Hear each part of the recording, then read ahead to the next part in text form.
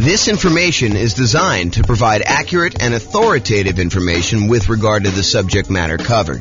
It is offered with the understanding that the presenters are not engaged in rendering legal, accounting, or other professional services. If legal advice or other expert advice is required, the services of a competent professional should be sought. Welcome to the Oakland Real Estate Investing and Real Estate Financial Planning Podcast.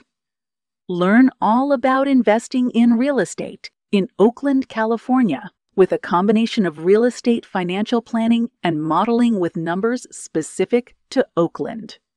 Plus syndicated, more generalized recordings of live and pre-recorded real estate investing classes. Not all of them specific to Oakland. Be sure to stay tuned after the podcast for a message from our sponsors. Well, good morning and welcome, everyone. I am your host, James Orr, and today we have a crazy, amazing class. I've been doing some updating on the world's greatest real estate deal analysis spreadsheet, and I am finally ready to release it to you and to give you access. And so after this class, I will go ahead and post up the newest version. I'll email out everybody who's on the list to get updates about the spreadsheet, which is why we require you register in order to get the spreadsheet so that you can get updates in case there's errors and any updates on how to use it and things like that. So we're going to go over the brand new spreadsheet, some of the new things that we've got here, and I think you're going to love it. What's crazy to me is just how wrong I'm going to go out on a limb and say every other spreadsheet is, because no one does this right. I don't know why people don't do this right, but if you're not taking into account reserves when you analyze deals, you're doing it wrong, because you need to have reserves in order to invest in property. So if you're not taking reserves into account in like what your overall return on investment is, then that's not correct. You're basically lying. You're saying that your return on your deal is higher than it really is, because you would not be able to make that investment unless you had those reserves. But I digress. And if you're not taking into account, if you happen to be in a market where you have negative cash flow, if you're not taking into account that cumulative negative cash flow that you probably need to set aside for doing this, that is probably also incorrect. I'm less willing to go out on a limb for that one, because I could see a case where you're like, I'm just going to pay for it out of what? Reserves? So yeah, maybe, I guess, but I don't know. I think you need to set aside your cumulative negative cash flow. It is a much more conservative investment if you do it that way. So the new spreadsheet takes that into account. Plus, what I don't also see other people doing in their spreadsheets, I don't see them actually showing you like your returns on equity, and specifically your return on your true net equity, the equity you would actually be able to pull out if you were, going to go sell that property or refinance it, or or do a 1031 exchange, which is really selling, just kind of deferring the taxes. Like all those calculations that you're doing, if you're not looking at return on equity, I mean, after the first year, what does return on investment even mean? Because does it matter that 15 years ago you bought the property with $5,000? Don't you really want to know what your return is today on the amount of equity you have in the deal, that if you were to sell it, what you would need to beat if you were going to go invest in something else? And then what the cost is to access that equity? I mean, it blows my mind. And then, of course, some of the return quadrant things, breaking out the component parts of the return, your cash flow, your appreciation, your debt pay down, your cash flow from depreciation, which is your tax benefits. And then because you do need to set aside those reserves, we really should take into account the return you earn on those reserves, whether you're sticking in the savings account at 1% or you're sticking it in something else and getting, 6, 7, 8, 9%, whatever you're getting there. Okay. So brand new spreadsheet, updated. I think you're going to love it. So a couple things here. So first of all, you can come in here and just type in whatever address you're doing here. So, type in the address of the property. That will just kind of do it. It's only used for you. It's just for you to remember what you did. Another note here. Always start with a copy of your spreadsheet. Don't use the real one, because you're going to make modifications to this, and some things are going to get messed up. You're going to forget that you did an adjustment in the overrides tab, and you're going to forget that you did that. So you want to go and start with a fresh copy every time, and then go back to the original when you do that. So Or if you have a template, if you're like, hey, look, I know my taxes are always going to be, 1%. So go ahead and put 1% in there and then save that as your template. And then always go back to the template that you've modified to kind of do it. Okay. That being said, that way you don't make any mistakes. All right. So put the address in here.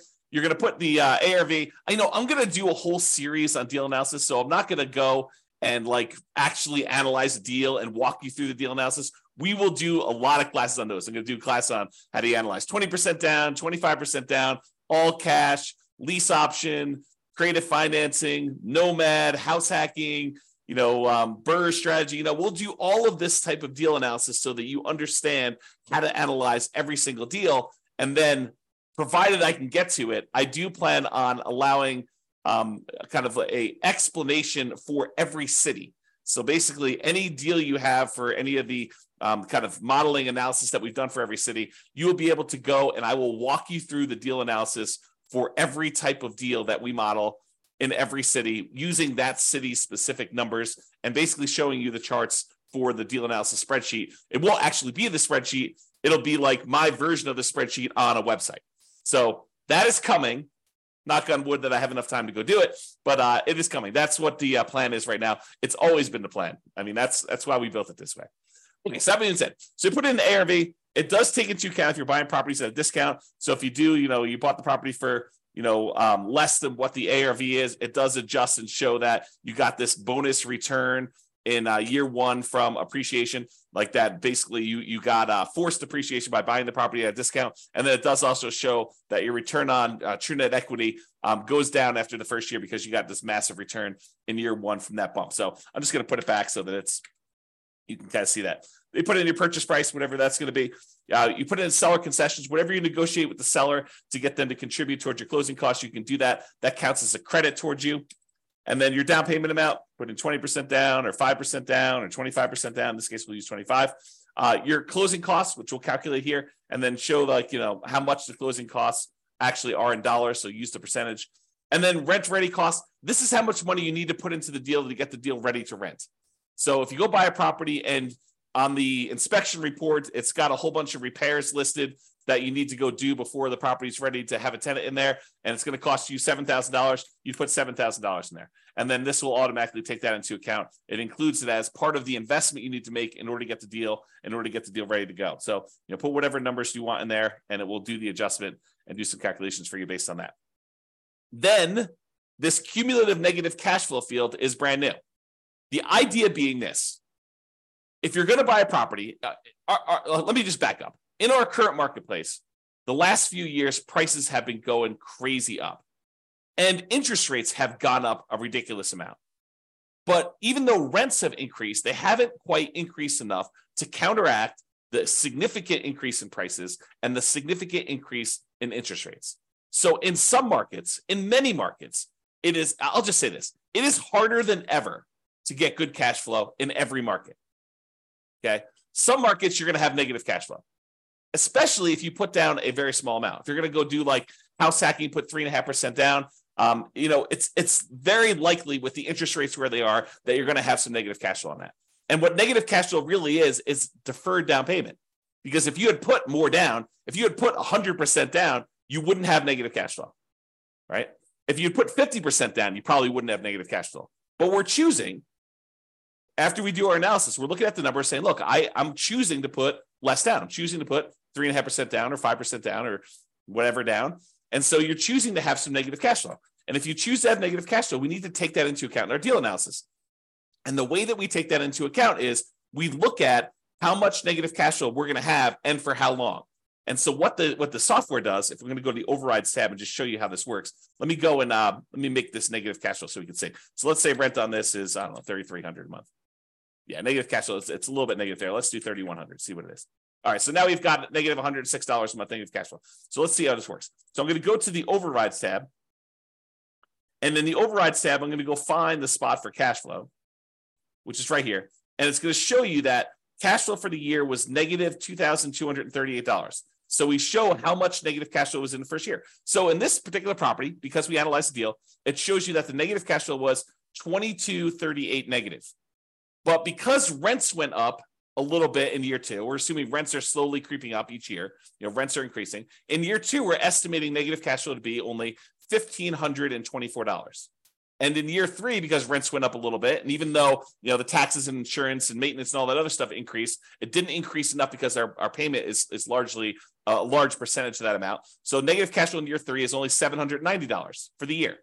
And negative cash flow in year 4 is only negative $33 for the year. Okay.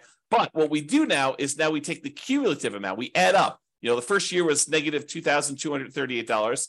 The second year was $1,524. So the total amount cumulative so far, the maximum amount we had to kind of eat in negative cash flow was negative $3,762, plus another $790 in negative cash flow, put you at $4,552, plus another $33 is $4,585. But since negative cash flow is all zero from then on out, we can look at that, and we can look at this chart and see this little visual shows you like all the way to the end. You can see that there's no more negative cash flow because the property's getting better as we do that. So the maximum amount of negative cash flow we have is this $4,585. Well, if we go back to this main tab over here, whoops.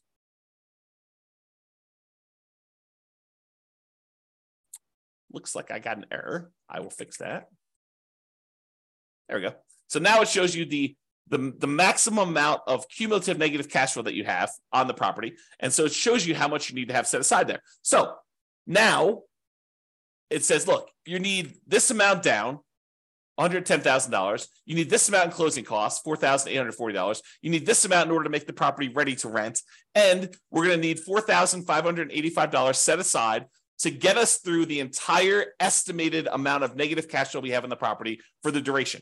And that's going to count all as how much we need in order to do the deal. The total amount we had to invest, which is now $119,425. So now whenever we do a calculation for return on investment, how much we had to put into the deal, we do it based on everything: the total down payment, the closing costs, the rent ready costs in order to make the property ready to go, and any cumulative negative cash flow over that entire time that we're likely to have negative cash flow on this property. So now the calculations for return on investment are correct. Before, they were not. Okay? Now, mortgage amount does that calculation, put in your interest rates, loan term, you put in how long it is. Private mortgage insurance, in this case, we're putting 25% down, so we don't have any private mortgage insurance. But if you did, you're putting 15% down, you put that in here. At what point do we drop the PMI off? So it'll calculate it only until you get to that point for loan to value, and then it'll drop it off. How much rent you're getting on the property.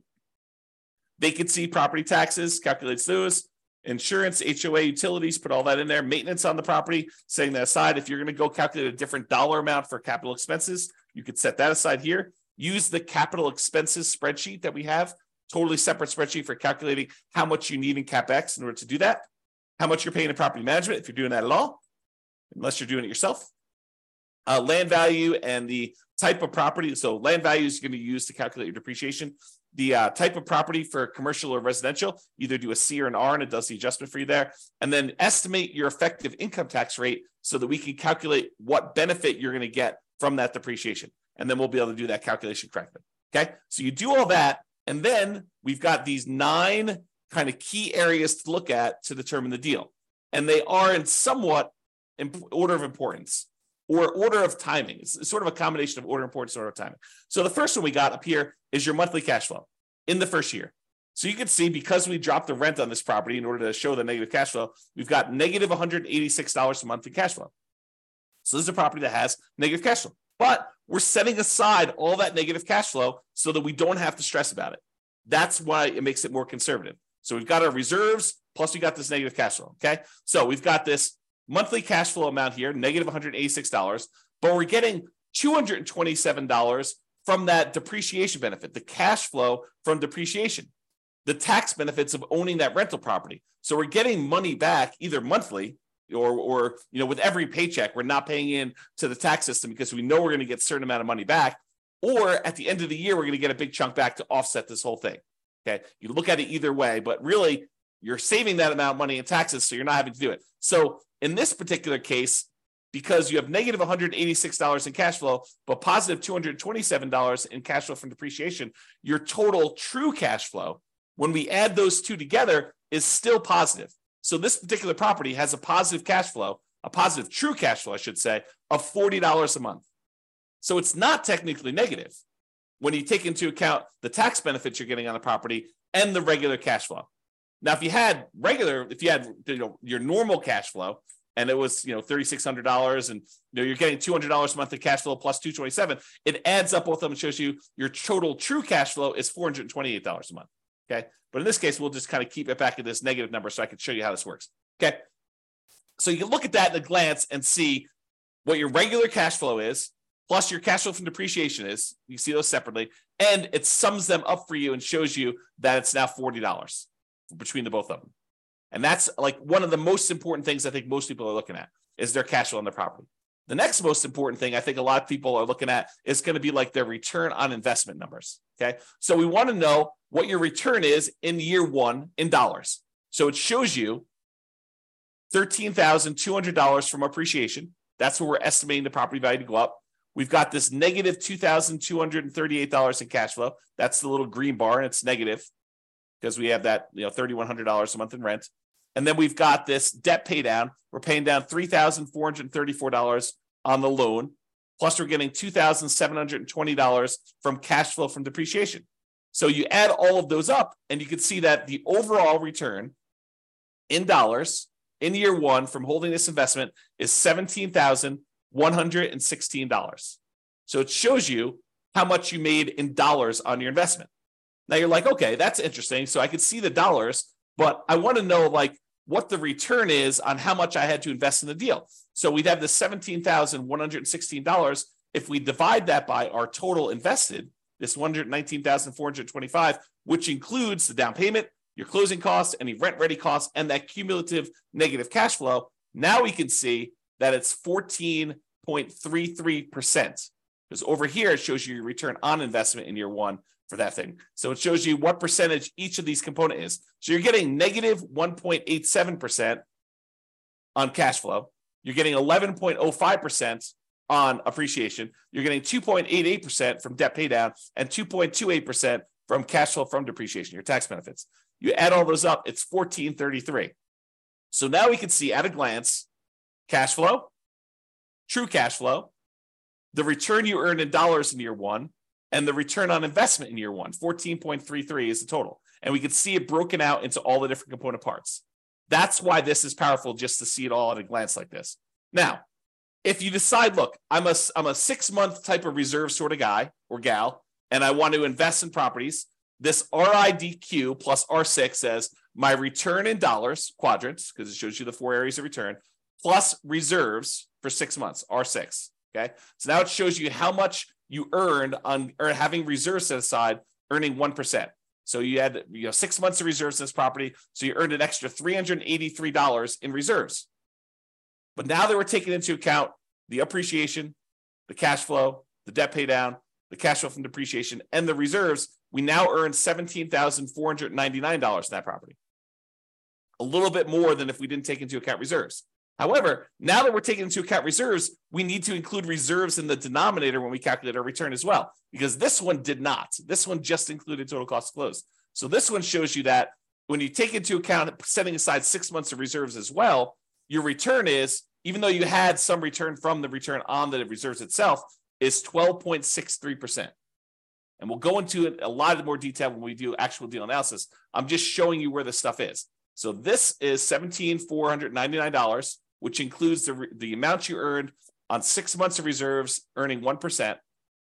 And then this is 12.63, which is your return when you set aside 6 months of reserves, which is more truthful. Giving people this return is lying, right? Because you're not taking into account the reserves you're getting on your properties. The reserves you need to set aside in order to buy your properties.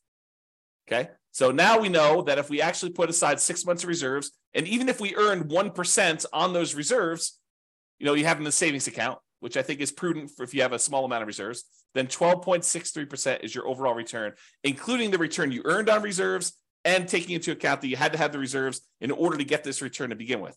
So this tells you your overall return. Now, if you're a person who says, look, I'd like to have more reserves, let's call it 12 months, a full year of reserves, but I'm going to take a good portion of that and I'm going to have that invested in something else, something that gets a higher return than just savings at 1%. So we do this one, RIDQ plus R12. R12 is 12 months of reserves, but now we're earning 7 or 8%. I think it's 8% on our reserve number. Okay. So now on reserves, we earned $3,066 for the year. So the total amount we earned is $20,182. Now, a couple of things to point out. Appreciation is the same for all three of these. Cash flow is the same for all three of these. Debt pay down is the same for all three of these. Cash flow from depreciation is the same for all three of these. What's different?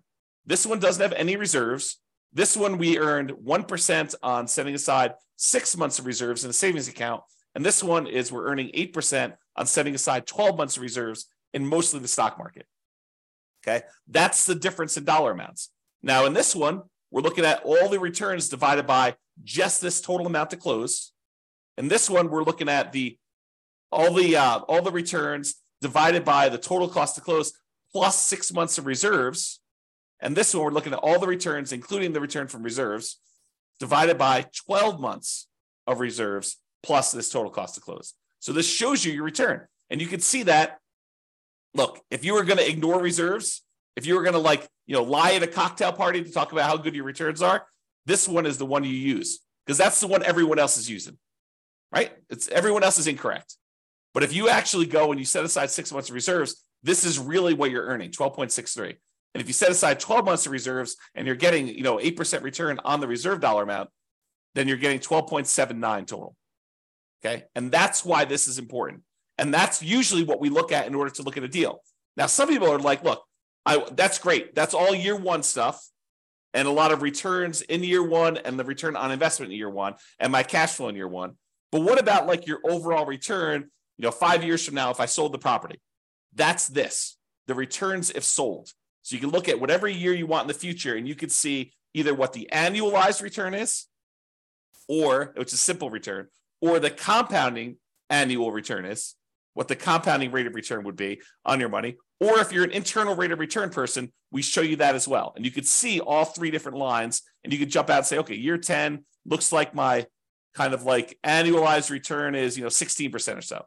And you can go look at the numbers if you want to. You can go look at the overrides tab and see all these. You can see the return numbers somewhere.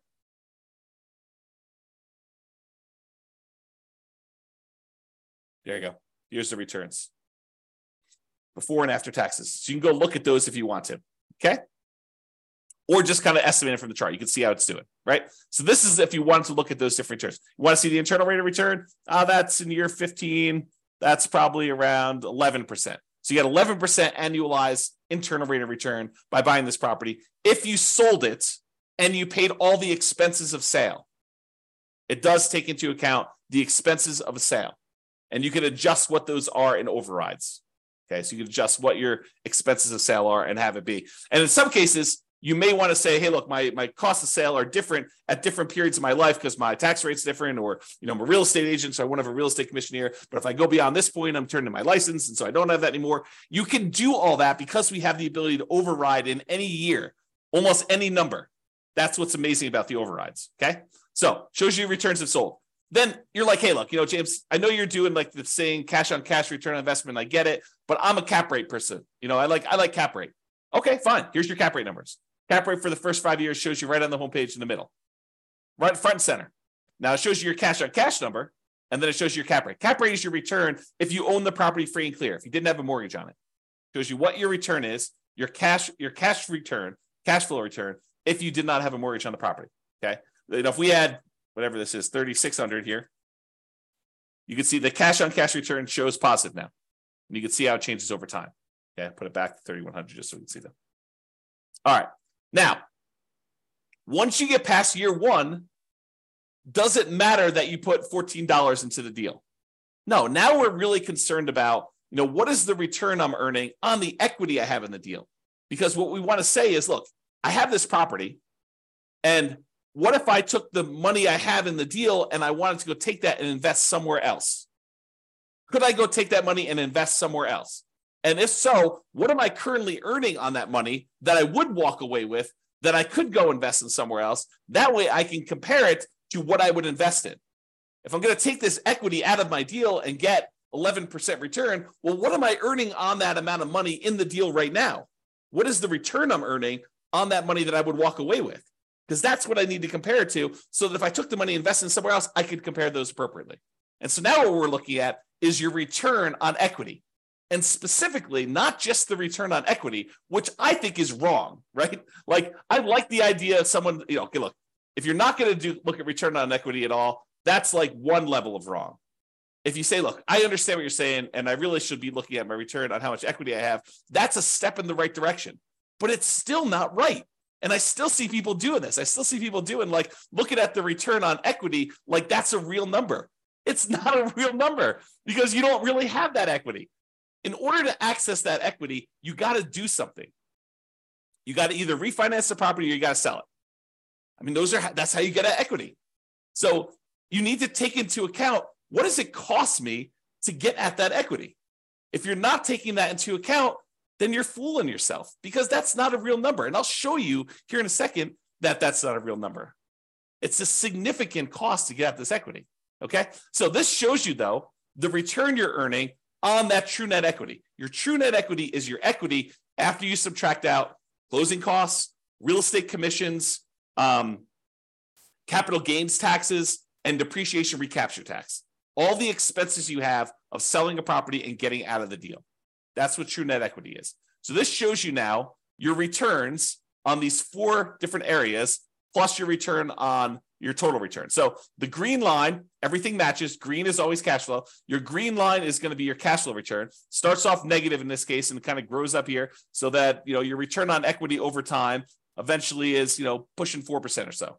Okay, that's sort of like your cap rate over time. It approaches cap rate, right?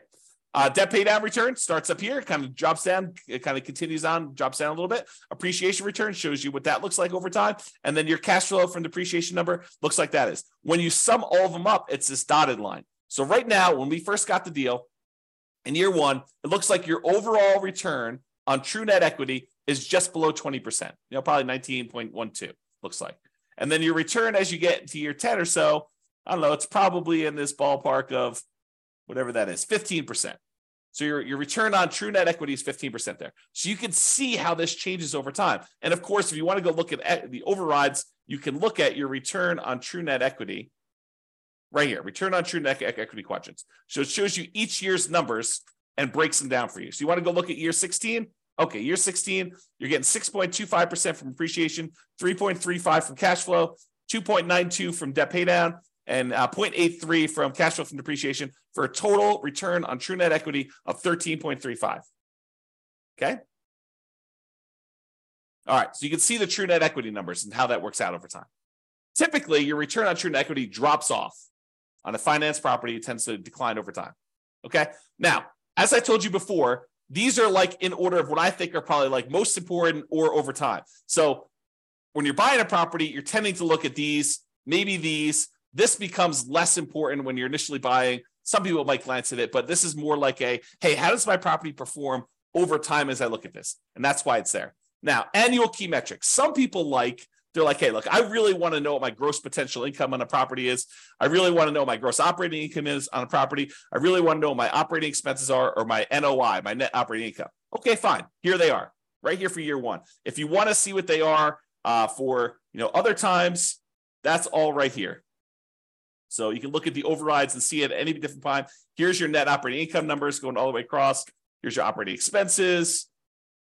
Here's your gross operating income, your gross potential income. You can see all those for any year if you want to see it, and you can override them. One of the nice things about this spreadsheet, which I probably didn't mention, is this allows you to track your investment, not just when you buy, which is what most spreadsheets do, but you can go in here and using the overrides, you could say, well, I expected my cash flow to be this in year 1, but it ended up being this. And if you change your numbers in the overrides for what your cash flow actually was, or what your appreciation actually was, or what your CapEx was, or any of these numbers, it then updates the spreadsheet so that you could use this to track your performance over time, not just when you buy. All right. All right, so it shows you your annual key metrics if you want to look at those. And then if you want to see your non-loan expenses, how much are you spending on vacancy? How much are you spending on property taxes? How much are you spending on insurance? How much you spend on HOA? How much you spend on maintenance? All these different numbers here, you could see those at a glance if you're concerned about those. And it shows you year one numbers for that, the annual numbers there. Okay. So those are sort of like, I don't know, what I would call less important metrics for most people. But if you want to see them, not only are they available in the chart, they're also available in overrides.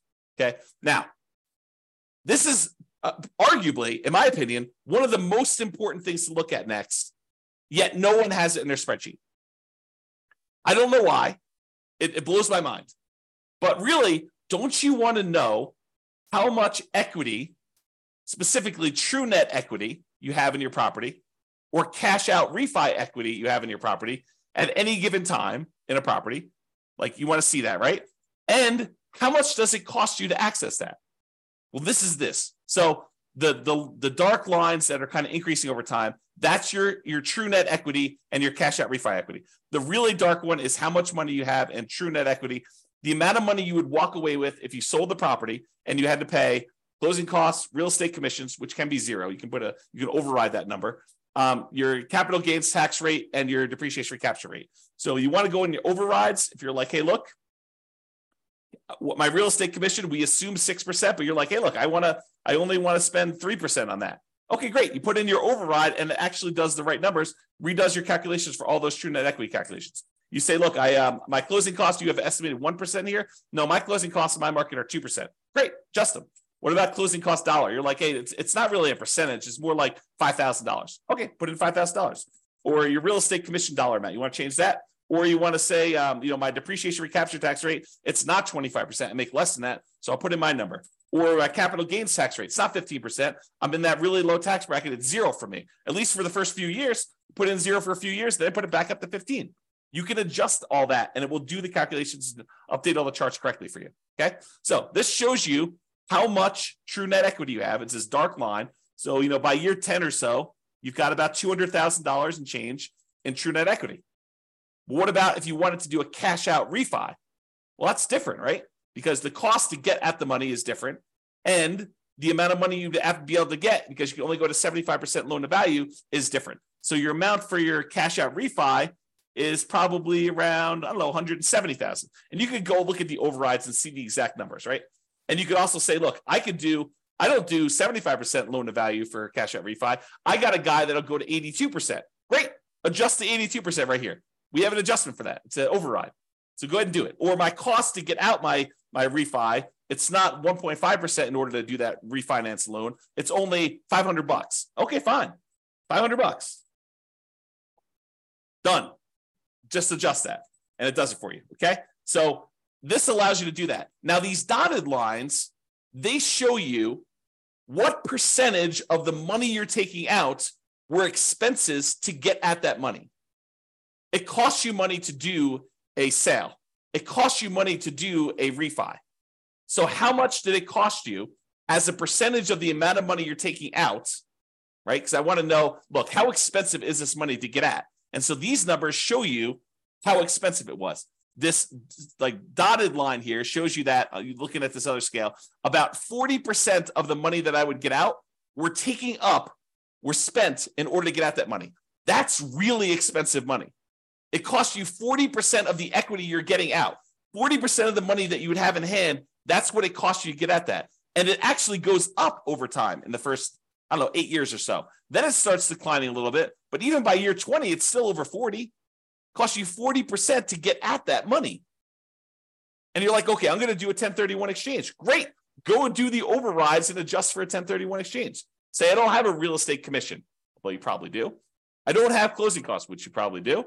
Okay, I'm not going to have to pay capital gains. Instead, I'm going to have to pay, $1,800 or $800 for a 1031 exchange intermediary. Okay, put those numbers in. I'm not going to have depreciation recapture now. Sure, but you're kicking the can down the road too. And so even though your costs may go down, you still have that later on. Now, this one is the darker dotted line is your cost to access cash out refi equity. Well, that starts at almost 40% too, but that drops off really quickly. So that by year 10, it's only about, 5% of the money that you're pulling out is what it costs you. So it's calculating what percentage of the money you're pulling out in order to access that equity. So this is your equities and the cost to access, and specifically your true net equity and your cash out refi equity. honestly, it's probably like a true net cash out refi equity because we're looking at the cost there. Okay. Now you may say to me, James, but if I'm doing a refi, I'm actually just borrowing that money. Sure. Yeah, I agree. You're borrowing the money, but it's still a cost. You're borrowing it and you're paying interest on it now. Okay. So this is the new spreadsheet. Some really cool stuff in here. Oh, by the way, you can export it. If you happen to have a real estate financial planner account, you just click this button right here and it actually transfers the numbers you entered in here to the real estate financial planner so that you can add this property to your portfolio analysis tool if you happen to have an account on real estate financial planner. Okay. So that's the cool part about this. All right. I think I covered what I hope to cover, just kind of going over the new stuff, the existing stuff that's still amazing. And just to show you that this is the way you should analyze deals. And we're going to go over examples. I'll go over how to analyze every type of deal using the spreadsheet. I'll show you all the other stuff. We already have a class on where do you get each one of these numbers from? Like, where do you get seller concessions from? Where do you get the mortgage interest rates from? Where do you get the vacancy rate from? Where do you get the property insurance rate? Like, where do you get each one of these numbers? I have a class where we look at each input and I tell you where to get it from and what's reasonable for those numbers in a lot of cases. All right. I already have a class on that. Go watch it. It's on the website. It's on the podcast. But now it's got these new adjustments here to kind of do this. One of the adjustments I made, by the way, is I've removed some color. Color to me has meaning. And so in the first version of the spreadsheet, I got carried away. I was like, oh, this is pretty. Let's make these blue. But that didn't mean anything. The fact that they were blue didn't have any meaning. Now all the colors mean something, right? All the inputs are this manila folder color, okay? All the cash flows are green. All the cash flow from depreciation are yellow. All of the appreciation is blue. All of the debt pay down is red. And then all the other black and white ones are just black and white, right? And so color means something. If something is colored, oh man, I'm looking at things like this export to REFE button. I should probably make that gray. Maybe I'll make it black, right? Because color should mean something. And so we should all do that. And maybe I should make this gray. I don't know. But the color, and the charts, color means stuff. All right.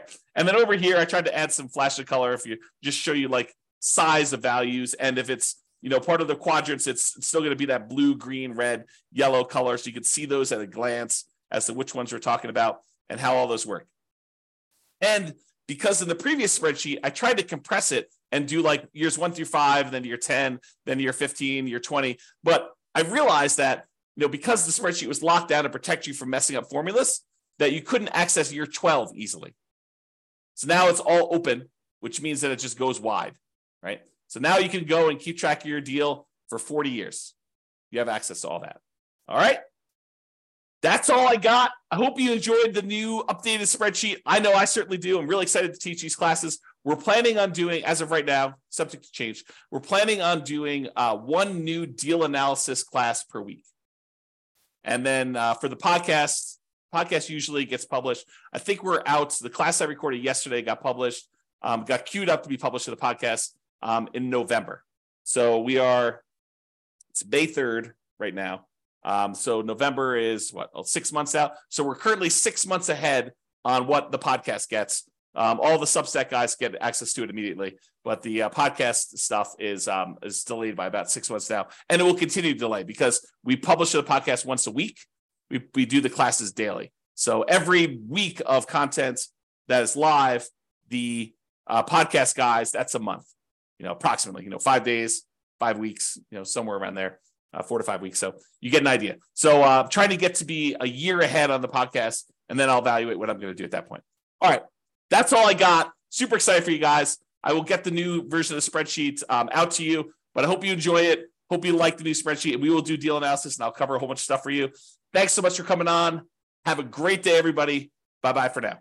With home prices up, mortgage interest rates up, and rents up, but not quite enough to counteract the higher prices and interest rates. Cash flow on rental properties in Oakland is harder than ever. Book a call with the Real Estate Financial Planner to apply our proprietary 88 strategies to improve cash flow on your rentals. See the show notes for a link to schedule your call and improve your cash flow today. If you're a real estate agent, lender, or professional in Oakland that wants to help our real estate investor listeners, consider reaching out to learn about collaboration opportunities with this podcast. We'd love to add more value to our listeners by having you assist our investors buy, sell, and finance their real estate investments. See the show notes to schedule a call to discuss collaboration opportunities.